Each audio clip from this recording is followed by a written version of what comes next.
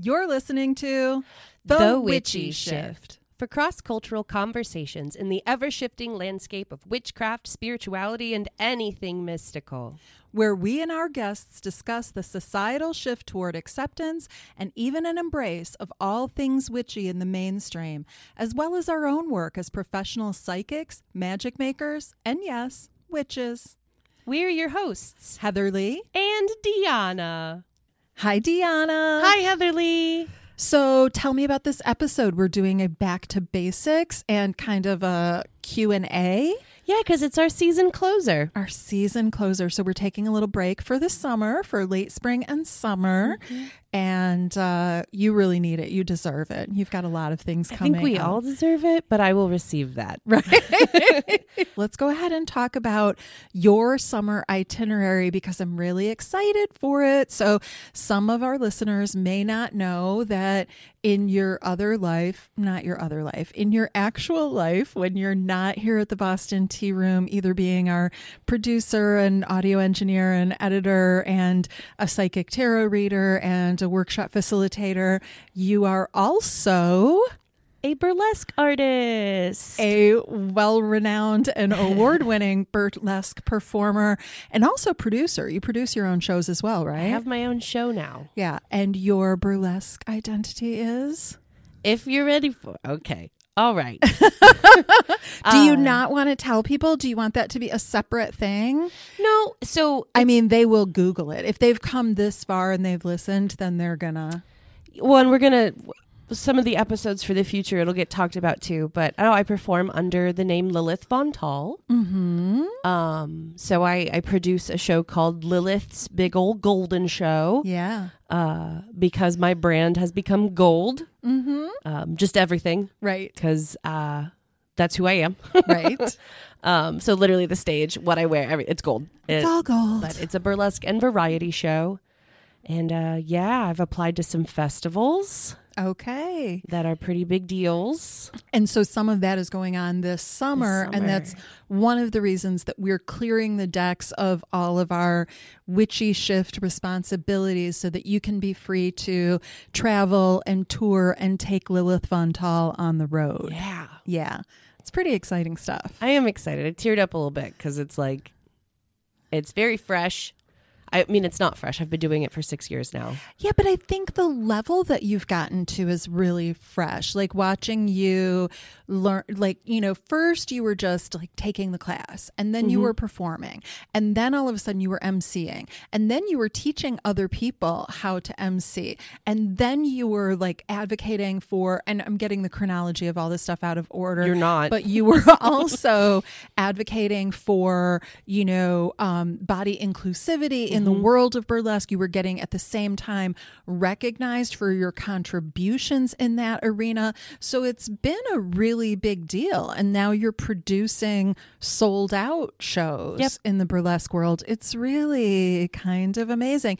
And I've enjoyed watching how it informs your work here at the Boston Tea Room and how I think anyone that is in a creative, artistic field can understand how the creative pursuits feed into and inform and expand and can really benefit the other pursuits in one's life. So, this is what you clock in at a witchy shift every day to make a living. And burlesque is not how you're making a living, but it's definitely, I make good money. So this is a podcast. You guys missed how she just took her hand and like shook it like, I'm doing all right. I'm doing okay. So you're definitely not losing money in the burlesque world, but the two inform each other. And I love seeing that whenever you do like new publicity shots or still shots for can we give a shout out to the photographer that you work with so often who just does amazing stuff? Tell me her name. Heather Bunkelman. Okay. And she is on Instagram. She's Artbox Creations is her company. Artbox Creations. Y'all, you have to check out her Instagram if you're an Instagram person, because she does the most fantastical and beautiful and magical photography, not just for women, but the way she helps women see themselves and reflects themselves back to it's just remarkable and amazing and beautiful. She's also very inclusive. Yeah. She's a wonderful soul. Yeah. Every one of her photos, the subjects of her photos just look so comfortable and in their own skin. She's also a witch. Oh, well, that makes sense. Yeah, we did a zodiac. Yes, calendar. I remember that. And which zodiac sign were you? Taurus. Okay. And then we did a major arcana photo shoot. She did every single one of the 22 majors. Wow. Yeah. That's really cool. So if you're in Southeast Michigan or willing to travel to Southeast Michigan, consider, definitely follow her and see if you've been feeling like you need a little boost and you want to, this is a time in your life where you want to capture who you are at this particular moment and cycle or phase of your life. Heather Bunkelman. I recommend it too. Just so she's a hairstylist and makeup artist as well. Oh, right. Yeah, she also has a costume wardrobe. And she's got all the props and the backdrops and the things. And then I know you guys go out into nature a lot. Yeah. You know, it's interesting because my first photo shoot as a burlesque artist, I went to a world-renowned photographer, drove 3 hours. Right. Paid a lot of money. Yes. And was put in a corset that was 2 sizes too small and came home with a distended abdomen. Yeah. And like major dysmorphic flare up. My partner came home and I was like on the floor eating raw cabbage. Well, and if I recall, I could be wrong, but if I recall that incident, you had also been told that this was a woman who had experience working with people of all sizes. Correct. And that you had nothing to worry about.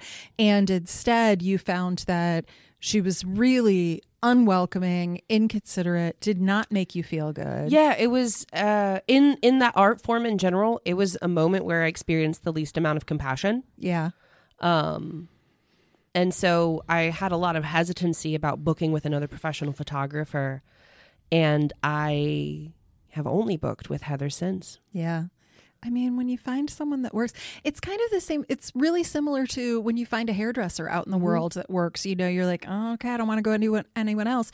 And also our reception desk, whenever I'm staffing our reception desk and people call and they're like, well, I really want to get a reading with this particular reader, but I know she's booked today, so I'll get a reading with this other person. If you find someone who's a great reader for you, I never encourage people to I'm like, you know what? If you really want that person, wait a couple of days until they've got an opening in the schedule. Wait a week. Now, having said that, there are also people who go to Great Clips and they're like, whoever, luck of the draw, I'll just get what I get and I'm fine with it. If you're one of those kind of people, and we have those people too who are like, yeah, whoever's on schedule when I come in, that's going to work for me. But when it's something as, that's a high investment. If you're going to get headshots or body shots or anything like that. Oh yeah. I tell people I would rather not have a bad martini. I would rather have no martini than a bad martini. Yeah. But no, Heather will shoot for like multi-generations of family and, you don't have to be like a glamour queen to do it. It's come as you are. Yeah. No, but if you want the glamour queen experience, she can create it for you, even if that's not your everyday jam. Easily. She's done photo shoots where like the only costume and the only prop was a sheet. Mm-hmm. And they're, just draping sheets creatively. Oh, yeah. But yeah, no, and it's been interesting with the burlesque. This always felt like two different worlds. It's not. And now they're not. Yeah, it's not. And so it's interesting. We do have events coming up later this spring, and that's another one where this is weird. Like it is weird. It's still strange. It's surreal that they're combining my work as like a performer and my work as a spiritual practitioner emerging. Last October with my best friend, who's also like, as we're both solitary practitioners on two different paths, but like walking adjacent, right?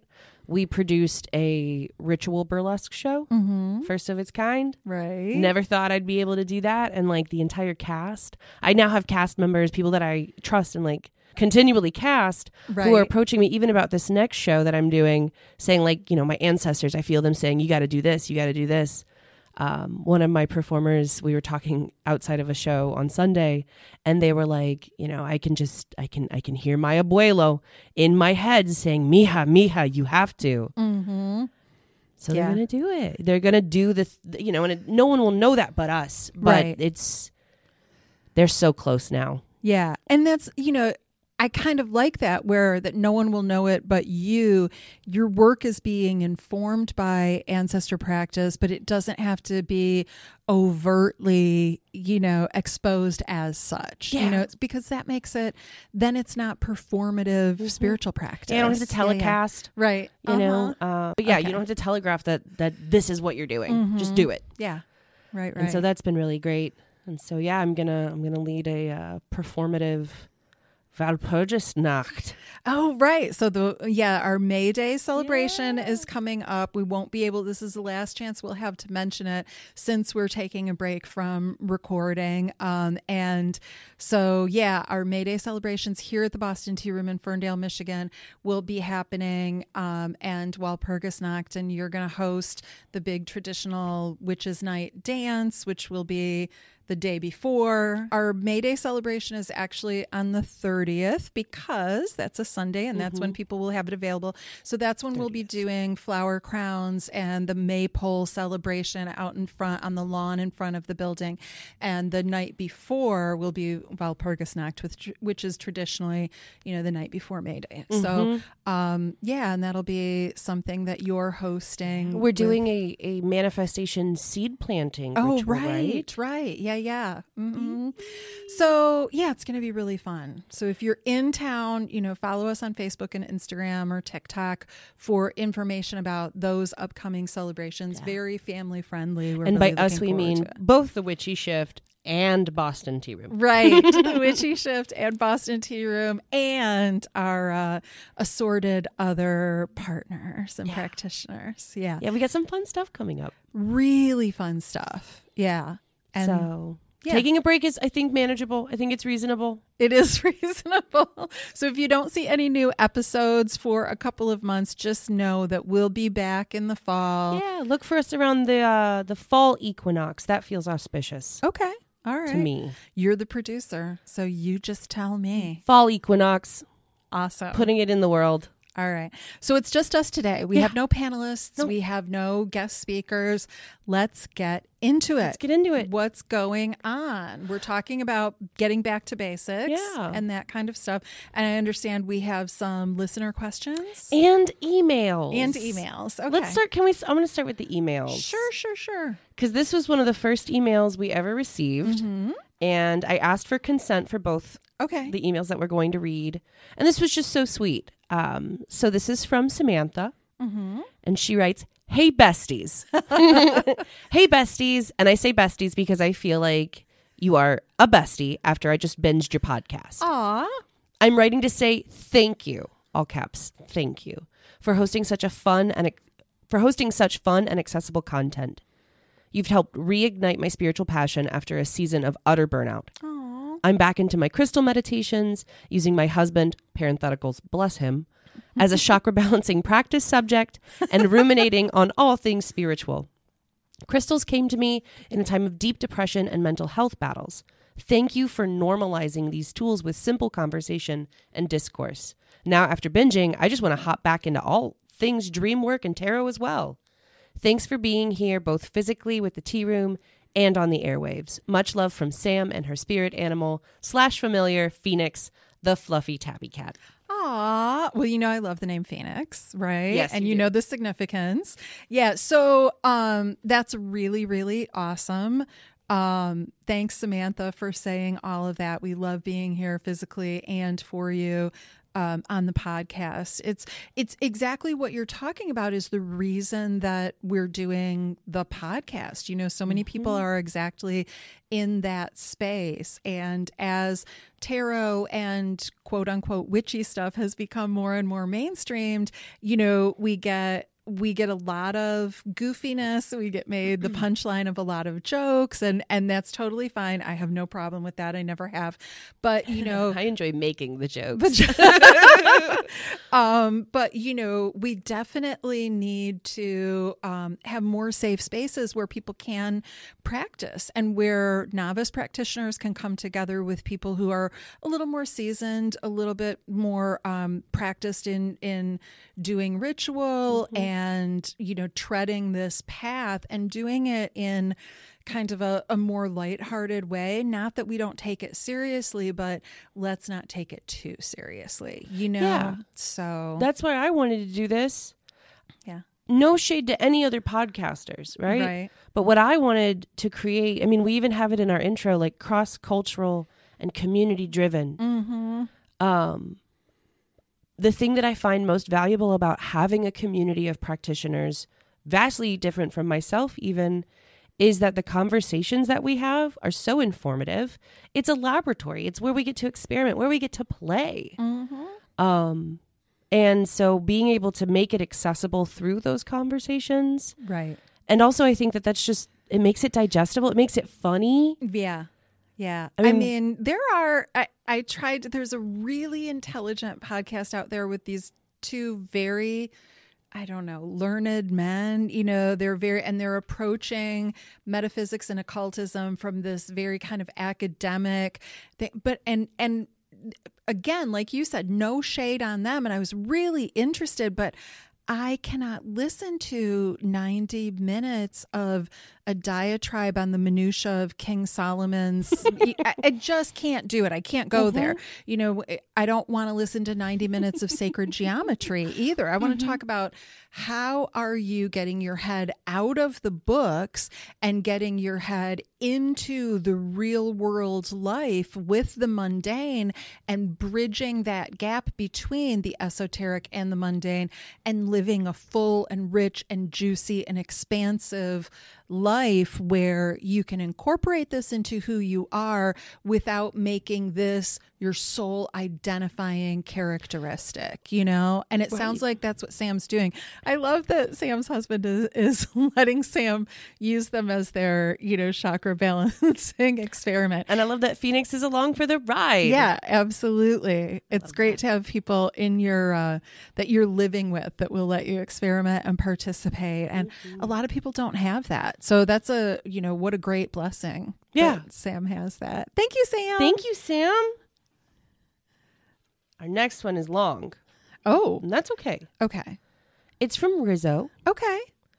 And Rizzo writes, so this followed our conversation on familiars. Oh, right. And as a side note, Sure. connecting the last email, what you just said, and this one, because that podcast, we winged it. And it got the most response and the most positive feedback, the most interaction of all of our podcasts. The one on animal spirits and familiars. Okay. But however, I'm not going to let us take any credit for that because I don't think it's because of our lack of preparation or the fact that we winged it, because not to say that we can't do that from time to time. And we had prepped for a very different session, Yes. and through no fault of our own, we were unable to record that session because another participant wasn't available. And so instead we did the Witches Familiars. But I think really the reason that episode was so much more popular and got so much more traction than anything else we've talked about yet is because people love their pets. That's true. It's really, I credit the pets and the animals with that more so than I do us, but I don't disagree with that. okay. But the thing that I loved about that podcast is we had no pretenses. Yeah. We that's literally tough. started being like, we didn't read the book. You know, there was no pretense, and it was just conversations, and we admitted we don't know.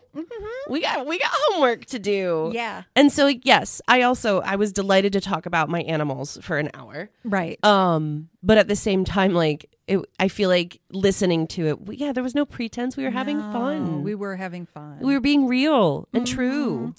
I enjoy in a time and a place 90 minutes of heathen lore. Sure. But after that, I can't synthesize the Herlinga saga. No. The Berlinger, no.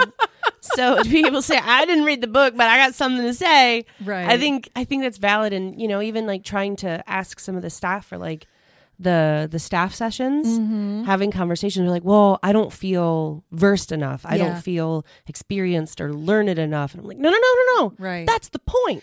Yeah. And that's the other end of that spectrum, right? The pendulum swings in the material that's out there and the content that's out there from this really heavy, esoteric, deep dive academic stuff where they're quoting, books from the 17th century. And then it goes in the other direction where you really do have a couple of people just sitting there talking who basically don't know what they're talking about, and they're winging it every single time, every topic, every recording. And I don't want to listen to that either. So, when I hear that feedback from Samantha, it basically tells me that we're hitting that note fairly well, at least some of the time, with being right in the middle, being accessible, but also providing hopefully some new information to people without, positioning ourselves way above anybody. Yeah. And I don't want to be above anybody. No. It's a different podcast. That is a different podcast. Not one that we're going to record. Not safe for work.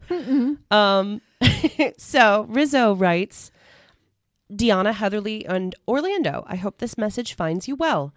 I was so excited to see the introduction of this podcast on BTR's Instagram page a few weeks back. Tonight, I had the opportunity to listen to my first episode of the series, which so happened to be the one on familiars. Okay. Segue. I found this topic timely when it was posted because I have questioned the idea of familiars and animal messages since the arrival of my new kitten at home about a month ago when this was written. So choosing this episode for its topic was very intentional. I've identified as spiritual for a few years and recently feel more intuitively connected to my gifts and have set intentions to study my practice more in depth. I resonate a lot with messages, particularly archetypes or character arcs. I found a lot of relevant symbolism to me in this week's episode that I'd like to share to add to the conversation, if I may. Yes, Rizzo, you may. I like the duality of familiars or animals as messages that are exchanged and consented with from loved ones on the other side.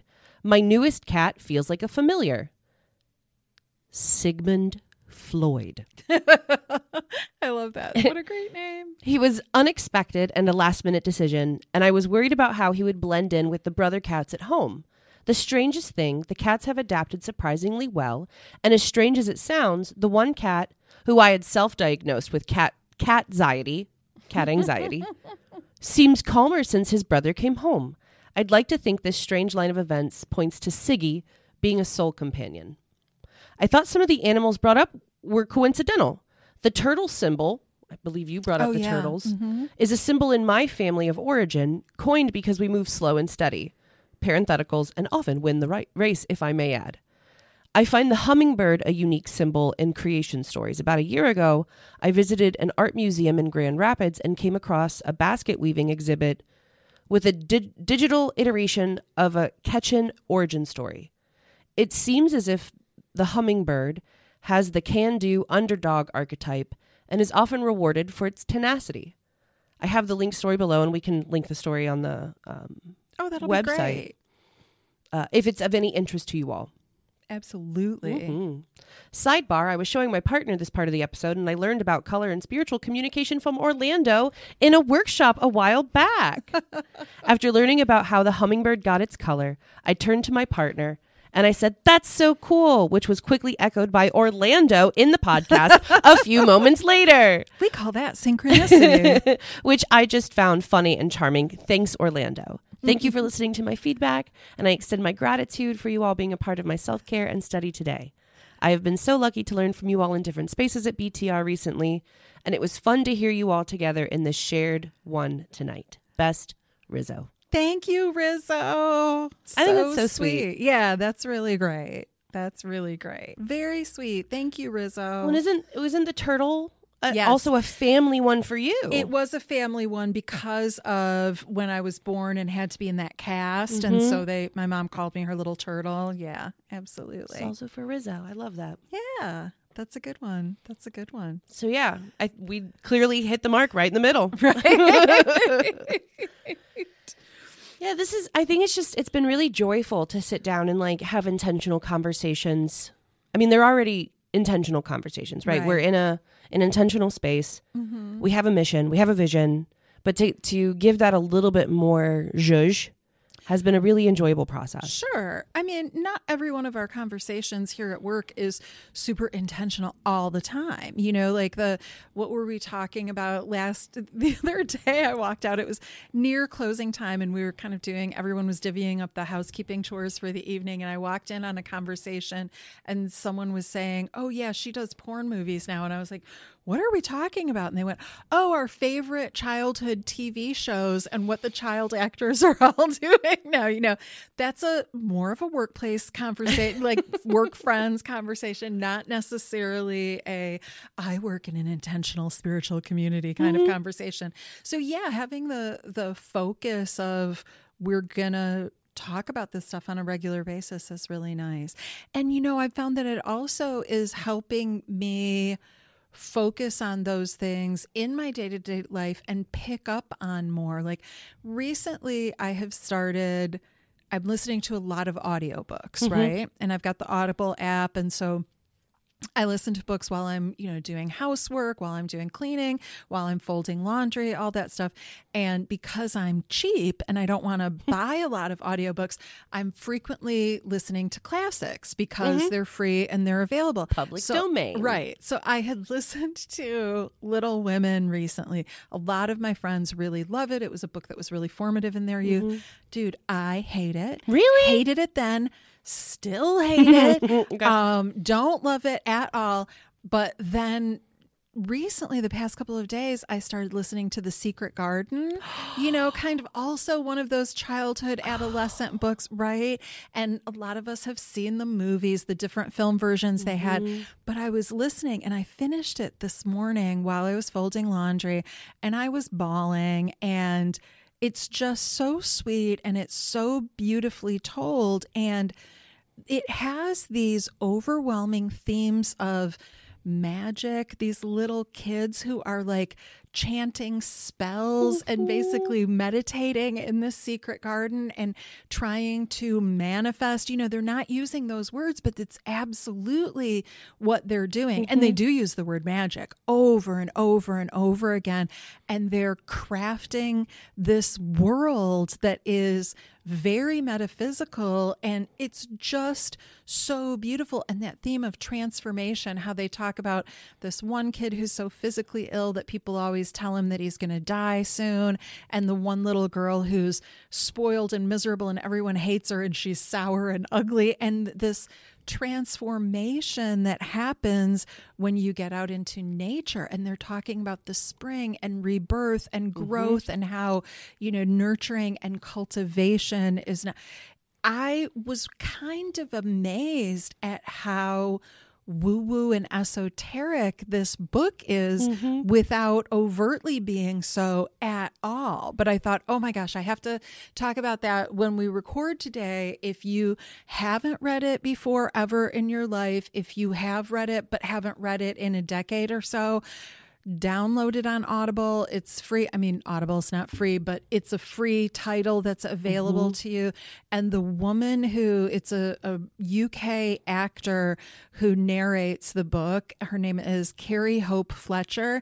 I immediately wanted to look for every other book that she's ever narrated because she's a prominent voiceover actress. Well, she's only done a few, but she's an author and an actor. And so she has her own book books that she's written. Okay, because that name is so familiar And to then me. she narrates them. Yeah, so she's a great actor, and she gets that broad Yorkshire accent just right. But it's beautiful and charming and adorable, and it would be great for, like, if you had, you know, I'm a 54-year-old woman and I adored it, but if you had a road trip with your family where, you know, you could all listen together, and it's just, it was an absolute magical delight. So yeah, it was super fun. Yeah. So what are our questions that people have submitted that we wanted to get answered? Are we there yet? We can be. Okay. I don't know what our agenda is. Well, before we move on, that inspired me. Yes, please tell me. Because as a lover of words and literature, I am rereading as an adult. So I never read these books with my own two eyes. Okay. They were read to me as a child. Oh, fancy. But I am reading the Anne of Green Gables series. Oh, yay. So when I was a kid, my mother would call me Anne Shirley when I was being melodramatic, and it was often. Okay. And that's Anne of Green Gables. Yeah, Anne of Green, Shirley. Anne Shirley Cuthbert. I only know her as Anne with an E. Anne with an E. Right. Yeah. Great series on Netflix, in my Yeah. opinion. Yeah. But I'm rereading it, or I'm reading it for the first time as an adult. I don't know. I'd preface it that way. Right. But it's also the poetry, the words, the spelling it out. She's so intentional, and then also so verbose. But the intention that she puts into envisioning the world around her. Right. And then over the course, I mean, this isn't a spoiler. I mean, this is a classic, right? Sure. Over the course of these books, that world that she's been yearning for and envisions becomes real. It makes me weepy. Yeah. I love it. Well, that's some more manifestation for you. Yeah. That's when you started speaking. Oh, Yeah. It's, you know, I also recently read The Old Curiosity Shop by Charles Dickens. And Tale of Two Cities is one of my favorite books of all time. And so I was like, oh, The Old Curiosity Shop, that's free on Audible. So I'll do that. And it was so, I'm not going to slam the book. It's a great book. He was a great writer, but it's tragic and heartbreaking. It's one of those books where, I mean, it's very Dickensian, and that's where that adjective comes from. It's tragic and horrible, and you meet these people who are good people, and they have a bad break, and then the bad breaks are followed by more bad breaks, and that's where we get the literary form of tragedy. You know, it's one of those that, you know, it's where my motto, "It'll all end in tears," comes in very handy. So I'm not going to recommend The Old Curiosity Shop, but Anne of Green Gables and the others, you know, those are when you need to feel a little more upbeat, you know, and touch that inner child, that twinkly. Yeah. Because she speaks so eloquently that this is not an 11-year-old girl. Right. And yet, like, that was me as an 11-year-old girl. Yeah. Anyway, so it touches the inner child in me without making me feel like I'm doing something that's trite. Right. Yeah, so it's been a very grounding process.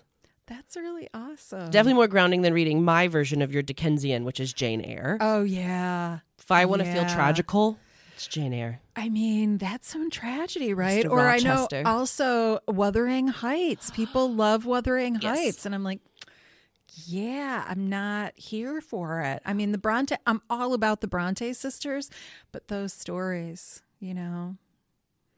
Reader, I married him.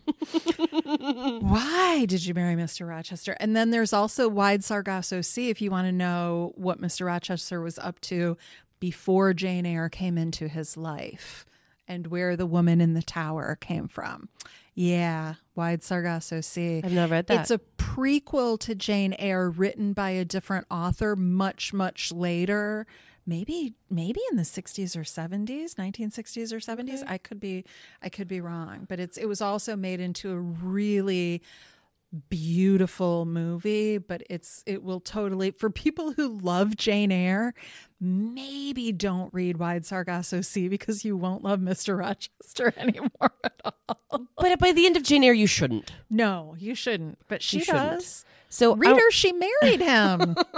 Yeah. Legally.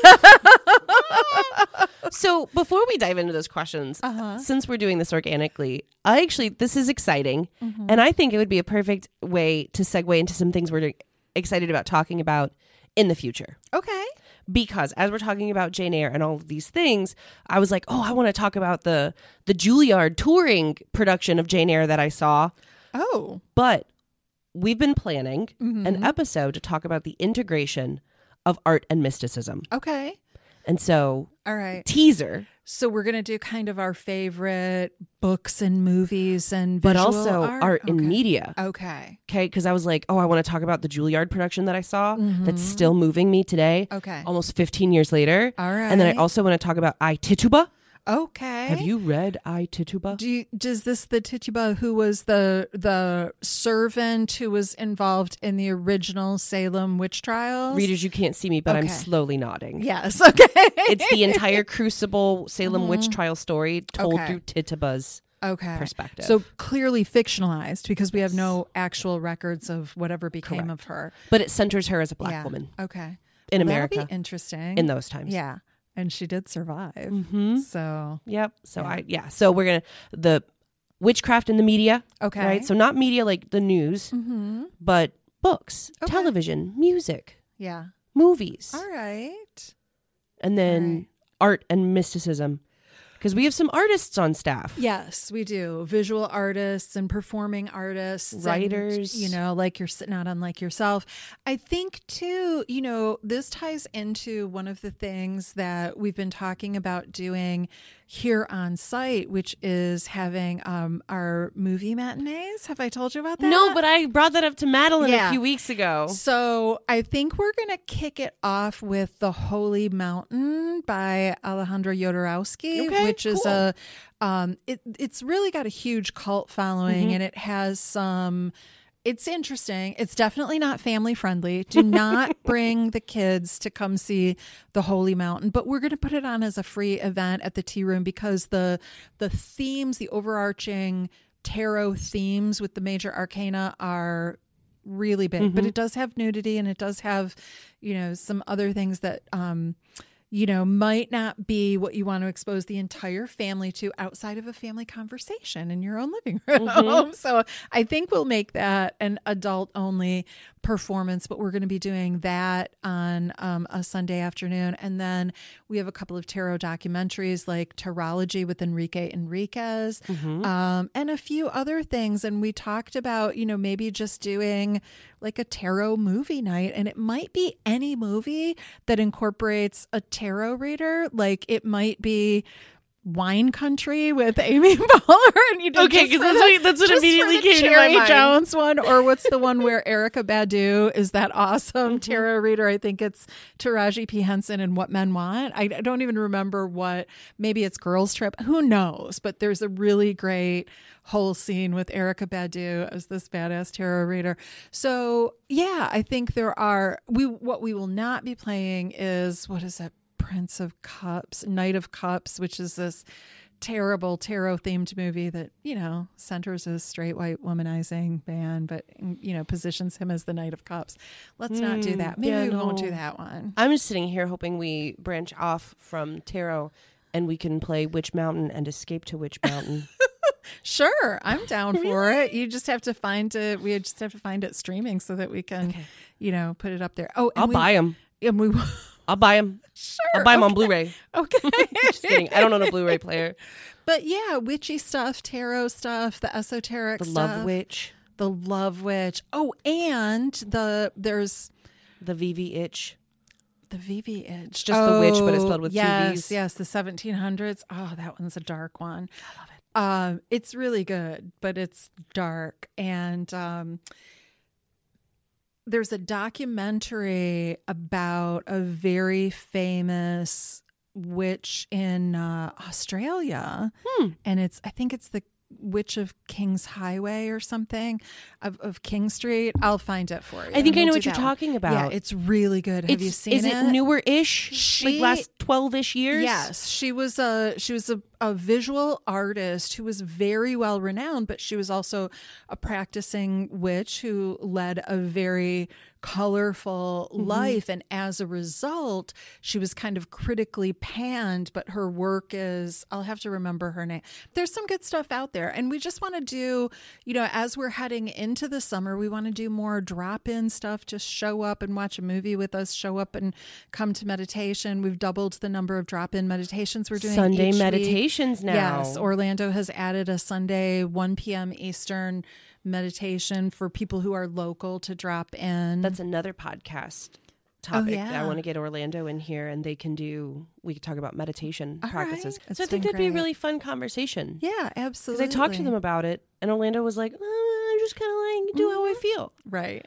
And then, so you with the structure, right? And then the regimentedness. Me, Yeah. I don't like to meditate. Yeah.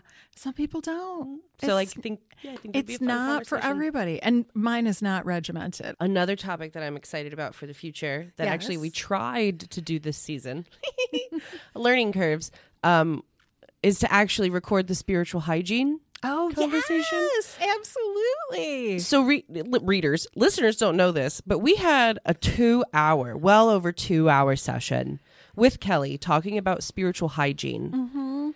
And mine was the only voice recorded. And in it was me talking about how, oh no, my altar's a mess. And so that was also a major moment where I learned, like, maybe the world doesn't need to hear this and maybe I need to, like, put up or shut up. So let me shut up for a minute. Well, and it's fun. How funny is that? The three, it was just the three of us, you and Kelly and I, had such an interesting 2 hour conversation about spiritual hygiene, because I remember when you mentioned that as a topic, I was like, define that. Tell me what that means, to you, because it's not a phrase that I was familiar with or had been using at all. But then, of course, when you kind of spelled out what you meant by it, I was like, oh yeah, we could talk for days about that. days. Yeah. And we kind of did. We did. And And we will have to again. it all went out into the ether somewhere. I'm sure there was a reason. Yeah. Well, it's just so, because it was 2 hours of me. It was just my voice. Right. Saying over and over again, nope, my altar's a mess. No, it's in my office. It's also a storage room. Oh, I need to change that. Oh, yeah. Oh. So, okay. I hear you. Call out from those watching. Right. I hear you. But we're going to do it because my office is clean. Oh, My altar is well kept. good for you. That's awesome. So, yeah. Spiritual hygiene will happen. Yes. I also want to get the moms in here. Okay. To We have talk some- about psychic development in your kids, or I'd how like you to get the recognize kids it, in how here you with their nurture moms it. too. Oh, that would be interesting. Yeah. That would be really interesting. Jasmine and J Love. Yeah. And Charisse and Lily. Mm-hmm. Be really freaking cute. Put little headphones on Angie's babe, who I don't think is verbal yet No. because they're literally an infant. Uh-huh. But I think that'd be cute too. It would be Spiritual really cute. children. Yeah. Dreams. We're going to do dreams. Yeah, well, now dream interpretation, I know you've got a big panel for that, because y'all didn't even have room for me on that conversation. Oh, there's not room for me either. I'm going to sit on the floor. You're just going to facilitate the conversation everyone else is happening. I'll probably be heard in the background. Okay. Like laughing Yeah. when they talk, but Yeah. I won't actually be on air. I'm bummed. We might have to create a 2-parter for that. Which we 'Cause- can. Yeah. Okay. Which we can. But yeah, there's already four panelists Okay. who are rip raring to go. Yeah, that's awesome. And then you and me just Right. curate the conversation, curate the questions. But what are there other things that you're excited about? Ways that you want to see this podcast grow? We can Well, speak them into existence. The way my mind works when I'm talking about podcast topics and things I'm excited to talk about is usually it ties into whatever else we're producing or creating for the shop, right? So not only do I want to do like shared community movie days where we can talk about the esoteric in films throughout the decades, but I'm working on resurrecting a couple of the classes that I've taught in the past, like Crystal Ball by Candlelight, which is one of my favorite divination modalities, as well as, I've got a an event that I'm working on, which is the kitchen drawer divination. Like everybody has that junk drawer in your kitchen. I will be in that class. Okay. And I just love junk drawer divination. So we're going to be doing an event on that in the spring or summer.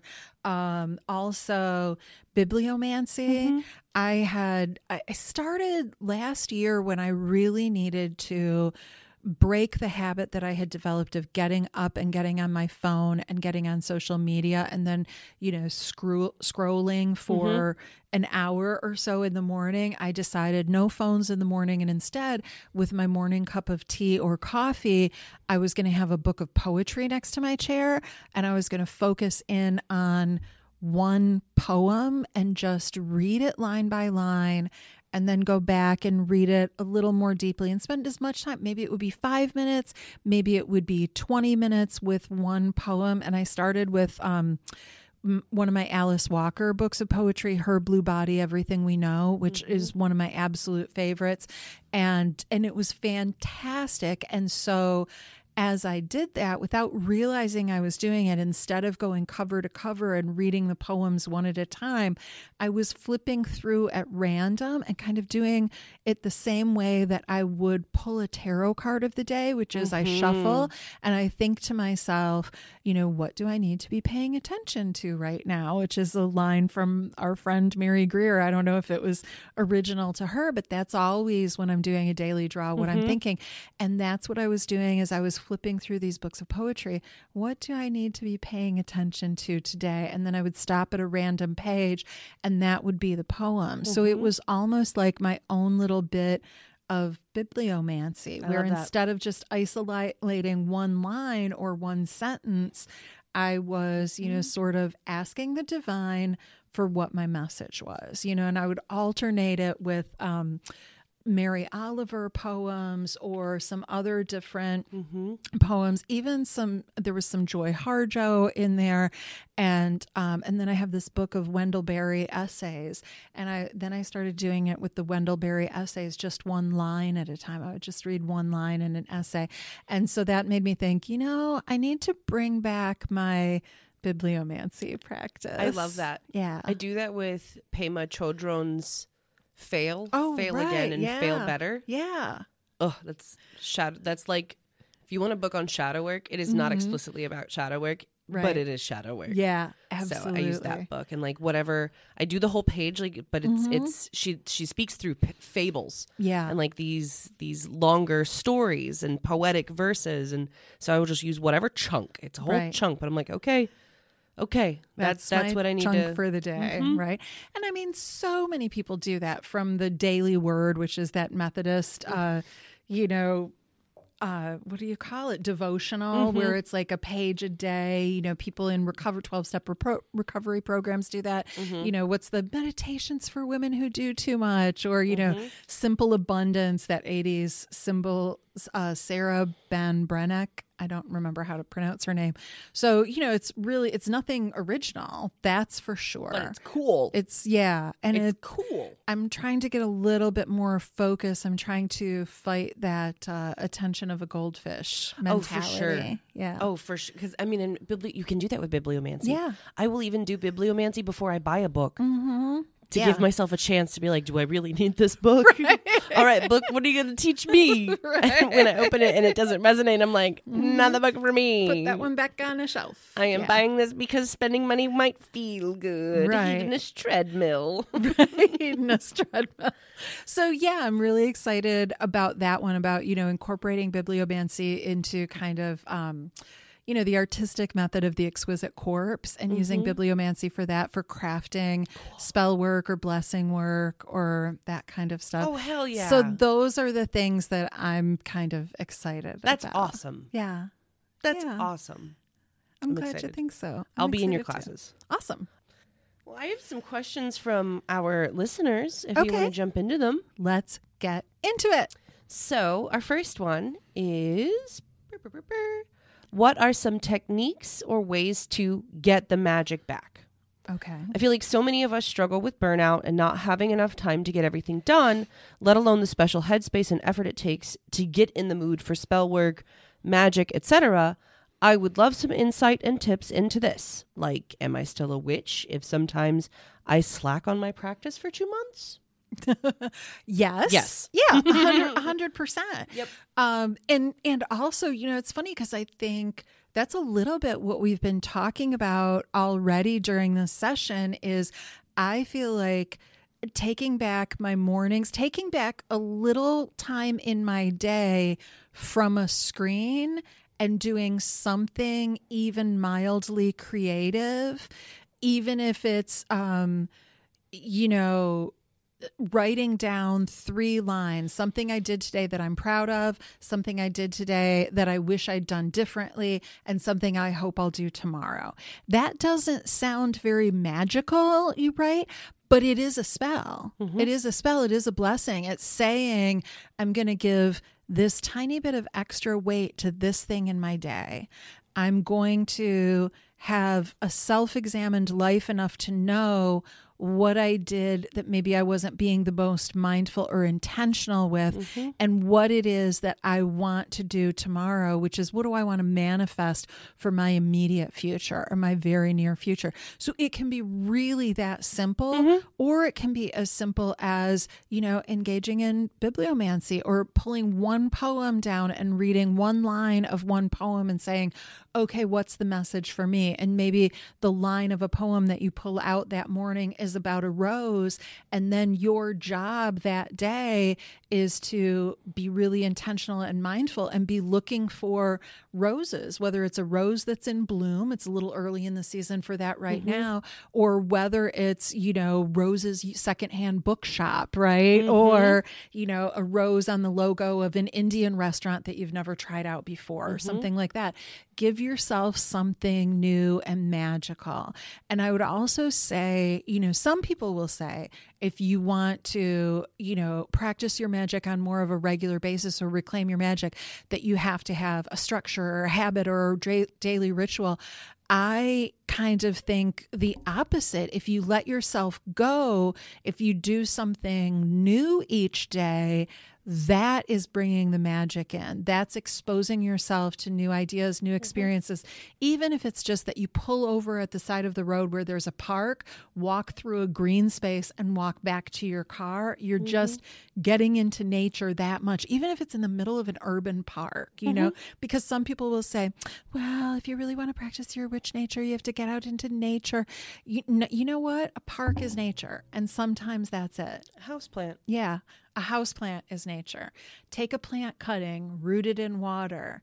There's your magic. That's mm-hmm. transformation and growth mm-hmm. and a new beginning, mm-hmm. right?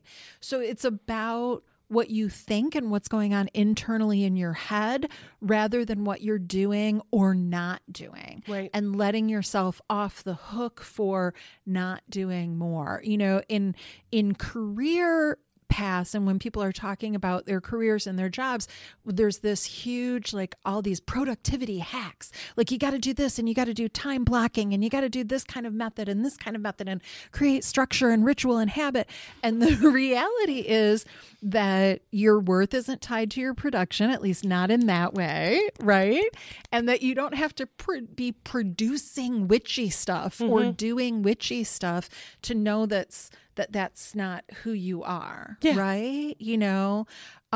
We don't, what is it? We don't buy something with our birthstone or wear a birthstone every day, but that doesn't mean that we don't still know that we're a Gemini, right? I may not talk to either of my sisters all day. It doesn't mean I'm not a sister. You don't have to be engaged in the practice of living your identity out loud in order to be really confident at home mm-hmm. with the fact that that's still your identity. Oh, yeah. Yeah. Well, and as a pagan, mm-hmm. as a witch, mm-hmm. these are living parts of me. They're living practices. Mm-hmm. And there are parts of my life where I feel like blah. Mm-hmm. Why would I expect my magic to feel any different? Right. And so I at the same time, you eat gelato every day, it's not going to feel super spicy. It's not going to feel like it's going to lose the zhuzh, right? There's going to be times where that happens. And I almost feel like that is a calling to just live. Yeah. Just be. Mm-hmm.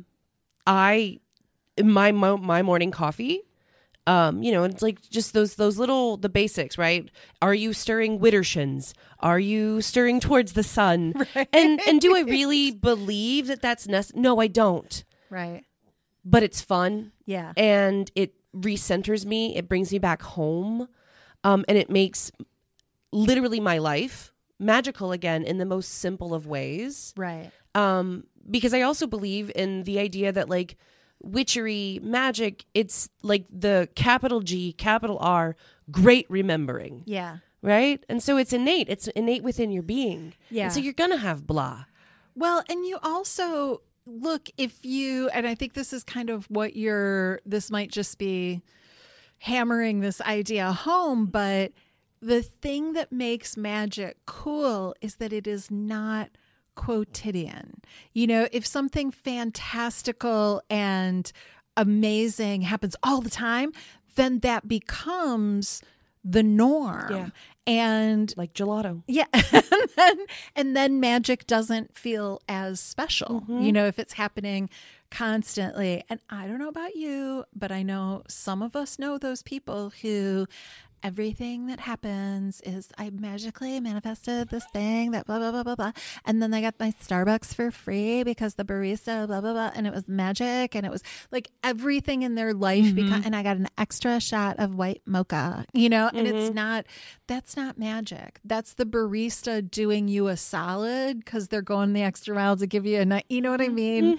So, knowing that if it's special, it's not happening all the time, right? So I also don't necessarily think manifestation requires the unpaid labor right. of people who are less advantaged. Right. Exactly. Exactly. When someone drops off someone else's DoorDash meal at your house, that's not your magic at work. Right. No one else is going hungry because of your magic. Right. So yeah. But yeah, and just like it's innate within us, it's innate everywhere else. And so sometimes we do have to like have those moments, the blah. Yeah. Okay, here's the point that I want to make. With this in terms of like, this conversation can sometimes evolve into talking about high vibrations versus low vibrations. And that's just not my vibe anyway. Right. I talk about this in my shadow work class that all vibrations, all energy occurs in waves. There are crusts and there are troughs.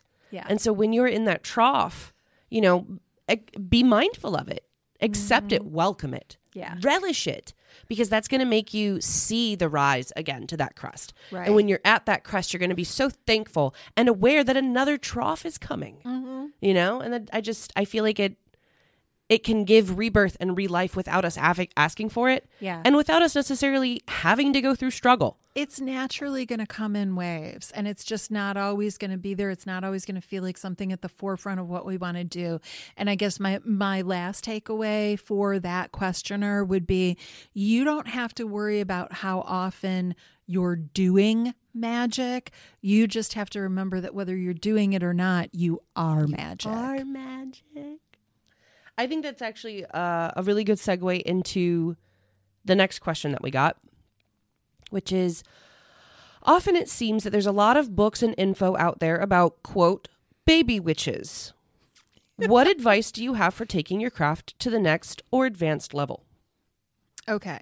Well, I would say it doesn't go from advanced is not the same as next, because when you're starting out as what people often refer to as a baby witch, you don't go right from baby witch to advanced witch. That's not how that goes. Advanced practice is like grad school, I would say. And, baby witch is kind of kindergarten. And there's a really big breadth of information and practice and development and maturity and growth that happens in between those two realms. I'm not saying that it has to take the same chronological amount of time, But I am saying, baby witch in this context, I think of as someone who's very new to practice. Very often it's used to describe people who are doing maybe crystal work and some form of divination like oracle cards and or tarot, and they're like baby witches. They're doing this and this, but they don't have that kind of full scope of everything else that it means. Often, their understanding of the natural world and the role that nature plays is not as advanced, or the nature portion is really well advanced, but maybe the ethics and the power dynamic of it isn't being emphasized as much. So I would say that the way that you take it to the next level is not necessarily taking one practice, whether it's divination or natural work or spell work or whatever it is, and continuing with that specific practice further and further. That's how you end up with a PhD in just one thing, but without the broad scope, right? I would say that the way you take it to the next level is to go side to side. Weave them. Yeah. Look at the things that are next to that. Like, practice getting in tune with the natural world. And maybe, instead of just doing tarot, instead of taking that advanced tarot class, maybe you take that beginner class in understanding nature signs, right? So I would say breadth rather than specific focus. Now, that's not going to work for everyone. There are, by that logic, some people would say, well, you should have been studying astrology. You know nothing about astrology. Astrology holds very little interest for me. I'm absolutely a novice at it. I don't know anything really about it. And I don't want to pursue it.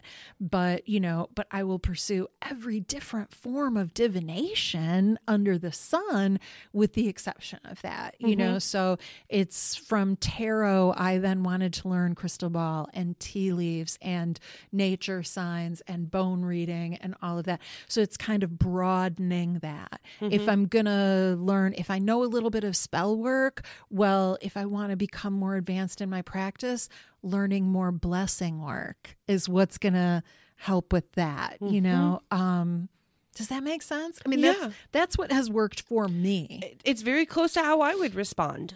Yeah. Because for me, on the one hand, like thinking about it linearly, I would say the minute you do feel advanced, you're not. You're going to find something that makes you a baby witch again. Yeah. And I hope that for you. Absolutely, because you don't want to fall into the trap of being that person who knows a lot about one little aspect of magical practice. It makes you a false expert, and it robs you of the humility which is actually necessary for your practice to advance. Without that humility, you think you know it all. Really, the way you know that you're starting to know more is everything that you learn leads you to realize how much more there is. Like, if you're feeling very Jon Snow, I know nothing, then you're probably further along. Yeah. And that's what I tell people all the time. Like, the more you get into this, the less it makes sense. Right. Yeah. Period. I can get really analytical. I'm like, how do I do this? What am I missing? And the way I have internalized that and integrated that for myself is I will pause and say, what am I doing right now? And what is my crutch? And what can I start to task myself with not leaning on, right? So let's say you are just beginning your tarot journey. Put the book down. Put the book down. Or let's say you have put the book down and because I feel like this happens differently for different people because you have your own relationship with your tools. But all of a sudden, a card means something different than it did in the last spread. Can you sit with that? Right. Can you digest it? Like, get rid of the crutches. And I think that will also naturally take people into a place where they are reaching for all these other things. And it does become this wide scope and this entire sphere. It's an entire ecosystem of things that encompass who you are and what your magic is. Right. You know, James Lipton of the Actors Studio. Yeah. The minute you stop trying to become a better is when you're bad. Yeah. You know, like Yeah. that magic is transformation and transcendence. Yeah. So the minute you stop transforming, Right. you're The done. minute you think you got it all together. Yeah, no. Yeah. Brian McKnight, Who's Brian McKnight? the singer of You segued so fast. I was like, wait, who? What? Repeat Steps. If ever I believe my work is done, Uh-huh. I'll start out back at 1. Oh, wow. You went old school. Yeah, just was like James Lipton, Brian McKnight. Those two references don't even exist in the same hemisphere for me. In my brain. Okay. Okay. Yeah, I kind of agree with that. And also recognizing that what doesn't resonate for me doesn't mean that it's BS. Right. Right? Like Reiki doesn't resonate for me. It doesn't mean it's BS. It means it doesn't resonate for me. You know? It's not my magic. Yeah, exactly. You know, that can be someone else's healing work. And, you know, the same with astrology. It doesn't really resonate for me. It doesn't mean that I don't believe in it. It means that that's not going to be a practice that I spend a lot of time and energy developing for myself. Yeah, there's the James Lipton philosophy of if I'm not trying to get better, that I'm bad, right? You know, but there's also kind of the opposite of that, and just say, kind of like the last question, you know, when I said you don't have to do magic all the time as long as you just remember that you are magic, right? I feel like it's a little bit the same with this. You know, you're going to grow. If you keep eating, you're going to grow. You know, you start out as a baby, and if you keep putting food in, you're going to grow physically, right? If you just keep doing the stuff you love, you're going to get better at it. So maybe it's about allowing that progression to take place at its own pace rather than pushing to be better, be better, be better. You know, it's not like skateboarding. It's also easier said than done. But yes. Yeah. It's, you know, you don't have to be out there trying to break an arm or break an elbow to, you know, you can just, if you just skateboard every day back and forth to school, you're going to get a little bit better. I mean, eventually maybe implement some curb work. I don't know. I should not be making skateboarding analogies. I'm not a skateboarder, but you know what I mean? Anything that you do with any kind of consistency or practice. It's like a muscle. Yeah. And follow your own interest. Don't let someone else. And for the love of Krispy Kreme on a cracker, do not go through any. I'm going to get into so much trouble for this. Don't go through any certification process. I don't care what it is. Nothing in this world that we do is certified druid or pagan or, you know, just don't. There's no governing body. Yeah. There's no accreditation system. No. I mean, I'm sure there are. They're not universally recognized. So, yeah, maybe don't do that. Maybe don't do that because it's allowing someone else to dictate the way that your magical transformation goes. This is not Hogwarts. Hogwarts is a fictional institution. No one can tell you how to become more magical. What people can tell you is how they became more magical. They can tell you what their recollections of that process were and what their activities were, but they can't tell you how to do it. Sure. Well, also, by all means, if your religion has those practices, sure, that's different, right? Yeah. But like, we're talking about being like, I mean, maybe it's like different. a certified oracle reader. But yeah, if you want to become a rabbi or a monk, there is a specific clergy. But that's spiritual practice rather than something else. Yeah. Yeah. So if you want to become a high priestess in a specific Wiccan tradition, maybe they do have their, you know, doctrine that you have to follow. But just for like general magical practice. Yeah, right, because your magical practice isn't inherently tied to your spiritual practice.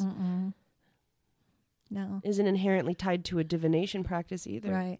And I will say if you're spiritual practices requiring you to practice in a specific way or forcing you down a particular road that is not comfortable with you, it doesn't mean push through and do it anyway.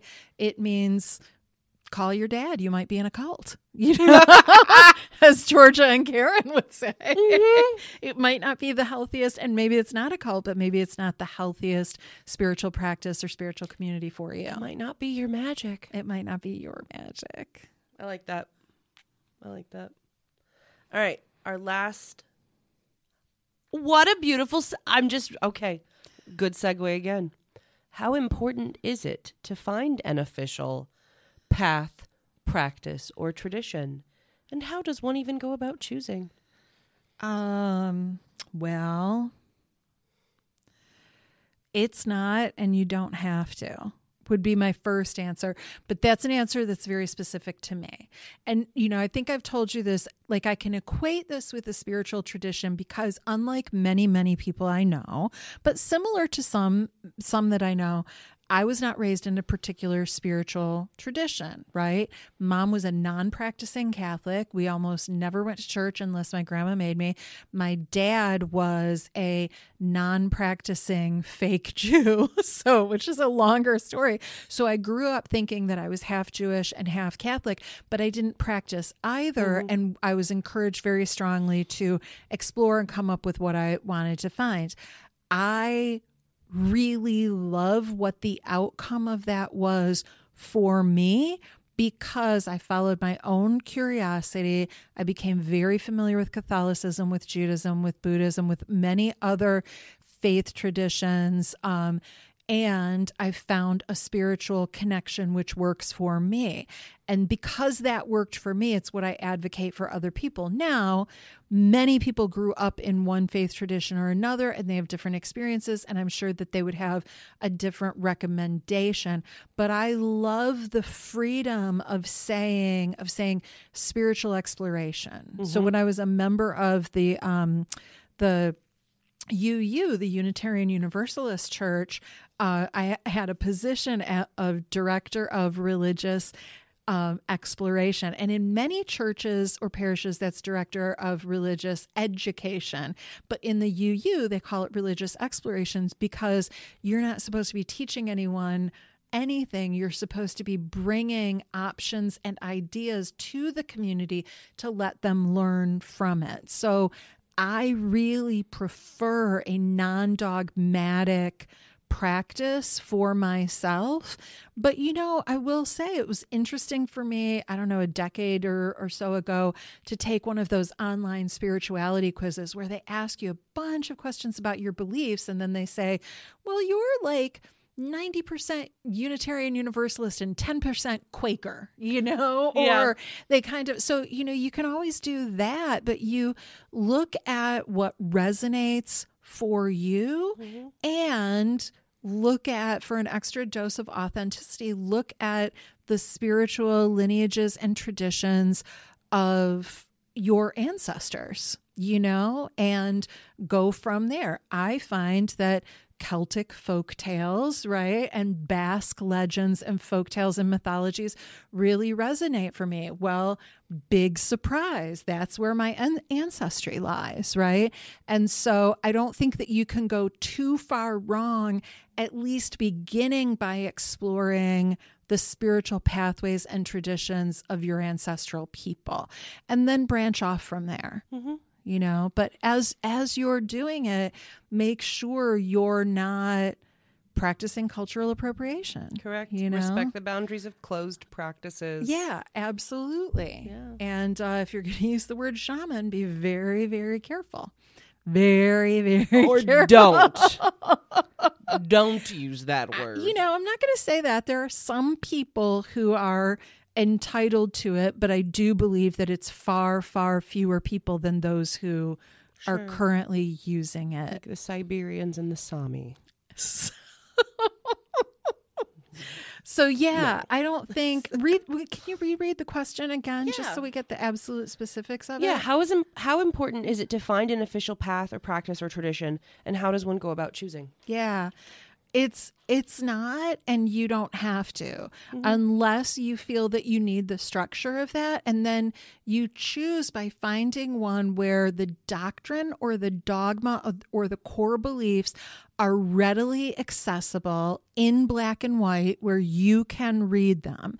If that information is only available to higher practitioners or if it's closed knowledge that you don't have access to as someone who wants to explore that belief system or that pathway, that's a red flag to stay it away. That's very often that high control groups will, say, oh, that knowledge is reserved for people who are deeper into it.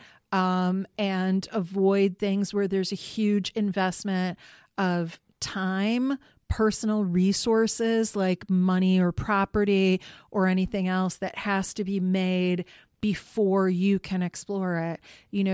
Check out places where you can go to meetups or you can go to services that are free of charge, don't require study, don't require oaths to be made, secrets to be kept, and still allow you to keep your personal autonomy and freedom and personal contacts. And you don't have to get naked with anyone. Right. They might call it skyclad.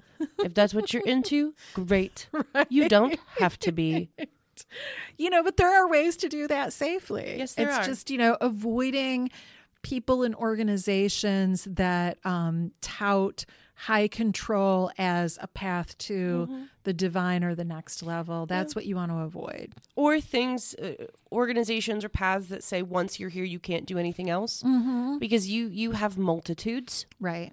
And kind of like we were saying in the last section, a spiritual practice isn't inherently a magical practice. They can overlap. Right. Also, a divinatory practice isn't an inherent magical or spiritual practice. Right. They can all overlap, right? I know many tarot readers who consider themselves to be absolutely atheists. Yeah. And are not witches. Right. I know lots of witches who don't consider themselves to be pagans. Yeah. And also don't read tarot or do any other divination. Right. And I am a member of a religious organization that is also mystical. Yeah. And my magic exists it's value congruent, but also outside of that path. I'm a folk magic practitioner. Right. That's what I love. That's my zhuzh. And I know the mysticism and I practice it, but where I find my most rooted and most powerful magic comes from the people that preceded me, literally in my family tree. And I don't mean that I'm a multi-generational witch, because I'm not. My grandma was not a witch, but she was a little old biddy from Appalachia. And you throw salt over your left shoulder. Right. And so there's correspondences that are there that, all of us do come from a people that existed before Christianity. And all of us come from a people that existed before colonization. Right. To different degrees. Right. And so those correspondences have survived. Yeah. It's how we've survived. We look at like what your family cooks at Thanksgiving if you're in America. There's probably going to be some really cool stories there, and there's probably going to be some magic in there, and that doesn't require anything about you to change. And I hope that if you find those things, you realize you've already been walking a path. If you need the more formal thing, go for it. But yeah, I stand by everything that you said is like a red flag and like, yeah. Is it needed? No. Do you have to? No. Right. How do you choose? Take your time. Take your time and explore. Explore organizations and groups and philosophies and communities and prayer circles and whatever they want to call it that have permeable boundaries, that have permeable barriers, rather, that you don't have to just do that and get locked into that and spend 3 years exploring that before you can set it aside and say, this doesn't resonate for me. Yeah. And if you are interested in an organization, a green light, a green flag for me, how accessible are their elders? Yeah, absolutely. Our elders are incredibly accessible. And furthermore, they each have representatives regionally. Yeah. I love that. My regional representative is out of Louisville, Kentucky, and he started a little Facebook group for us for the regional, like Northern South Midwest Great Lakes region. And it's just so cute. We carry his books, you know, and so like, I'm like, oh my God, I know that guy. He's emailed me, you know, like look for that accessibility. That's going to be a major green light. Yeah. Can you have conversations? Is there a welcome mat? Right. Is there a welcome mat? That's a big one. Yeah. I love it. I do love the fellowship part. That's something that I yearn for. Yeah. Always is like, well, and also in my religion, we get into arguments. Like it's not dogmatic at all. Right. Well, arguments welcome. And look, there are those debates. I mean, I think about Judaism when I was studying Judaism and was, contemplating converting. The Jewish faith is all about debate and discussion because that's how you learn. It's a knowledge based. You don't have to have some wild, light in the sky thing. It's about debate and exploration and education rather than the other. So yeah, you can argue within dogma too. yeah. Hopefully the dogma is set up to encourage. Right. Yeah. Creative Instead of telling debate. you to shut the heck up and sit down. Cool. Oh, this has been a good one. Yeah. I've had fun. Me too. Mikey, did you have fun?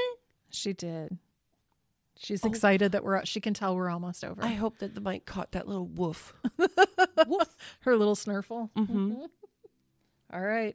Great talking to you. See you in the fall. Yeah, see you in the fall. This has been an episode of The Witchy Shift. We'd like to hear from you. You can send us an email at thewitchyshift@gmail.com or find us on Facebook and Instagram at The Witchy Shift. Thanks for listening. We'll catch you next time. Bye. The Witchy Shift is brought to you by Boston Tea Room, one of the nation's largest and oldest metaphysical shops, and is produced and edited by me, Deanna Kleit Singleton. Copyright 2022, Boston Tea Room.